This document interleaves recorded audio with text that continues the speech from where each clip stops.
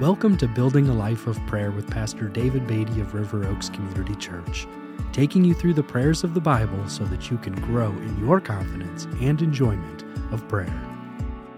Thank you for joining me today as we talk about building a life of prayer by the study of prayer throughout Scripture. Today we're looking at the Old Testament book of Nehemiah. The book of Nehemiah concerns the rebuilding of the walls of Jerusalem. Nehemiah came to Jerusalem as a civil governor with authority from the king of Persia to rebuild the walls of Jerusalem.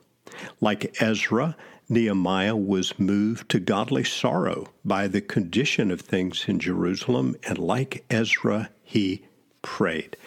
I'll read Nehemiah's prayer found in the book of Nehemiah, chapter 1 and verse 5. And I said, O Lord God of heaven, the great and awesome God who keeps covenant and steadfast love with those who love him and keep his commandments, let your ear be attentive and your eyes open to hear the prayer of your servant that I now pray before you day and night for the people of Israel, your servants, confessing the sins of the people of Israel which we have sinned against you. Even I and my father's house have sinned. We've acted very corruptly against you and have not kept the commandments, the statutes, and the rules that you commanded your servant Moses.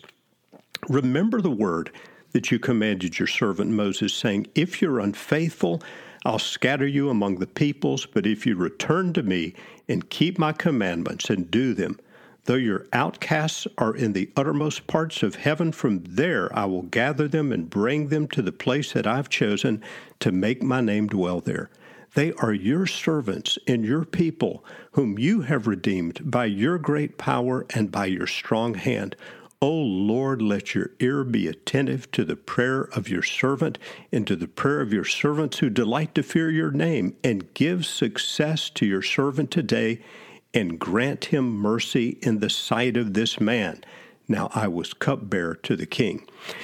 The last part of his prayer there about being granted mercy in the sight of this man was a prayer for Nehemiah to have favor as he would go before the king.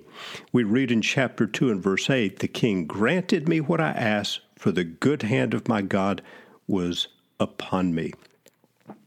Nehemiah's prayer is a beautiful prayer in which, again, he confesses the sins of his nation, but identifies with those sins himself, saying, We have sinned against you. Even I and my father's house have sinned. He requests that God will hear. He appeals to God's word. He reminds God of what he had spoken through Moses years before, and then he seeks God's favor in the mercy and mercy in the steps that he will take. And then Nehemiah acts on his prayer. He goes to the king. He seeks favor to leave and go to help rebuild the walls of Jerusalem. The king shows him favor, and his prayer is answered. Nehemiah is an example of praying for God's will to be done and then being willing to be part of the answer. How might that apply to us? Well, for example, you may be praying for someone's salvation, and God will hear your prayer, but it's important that you be willing to be part of the answer. Maybe after praying for someone's salvation, God would use you to go and share the gospel with them. My prayer today is that God would make us people who are willing not only to pray, but to be part of the answer to our prayers. Would you join me as we ask God to do that today?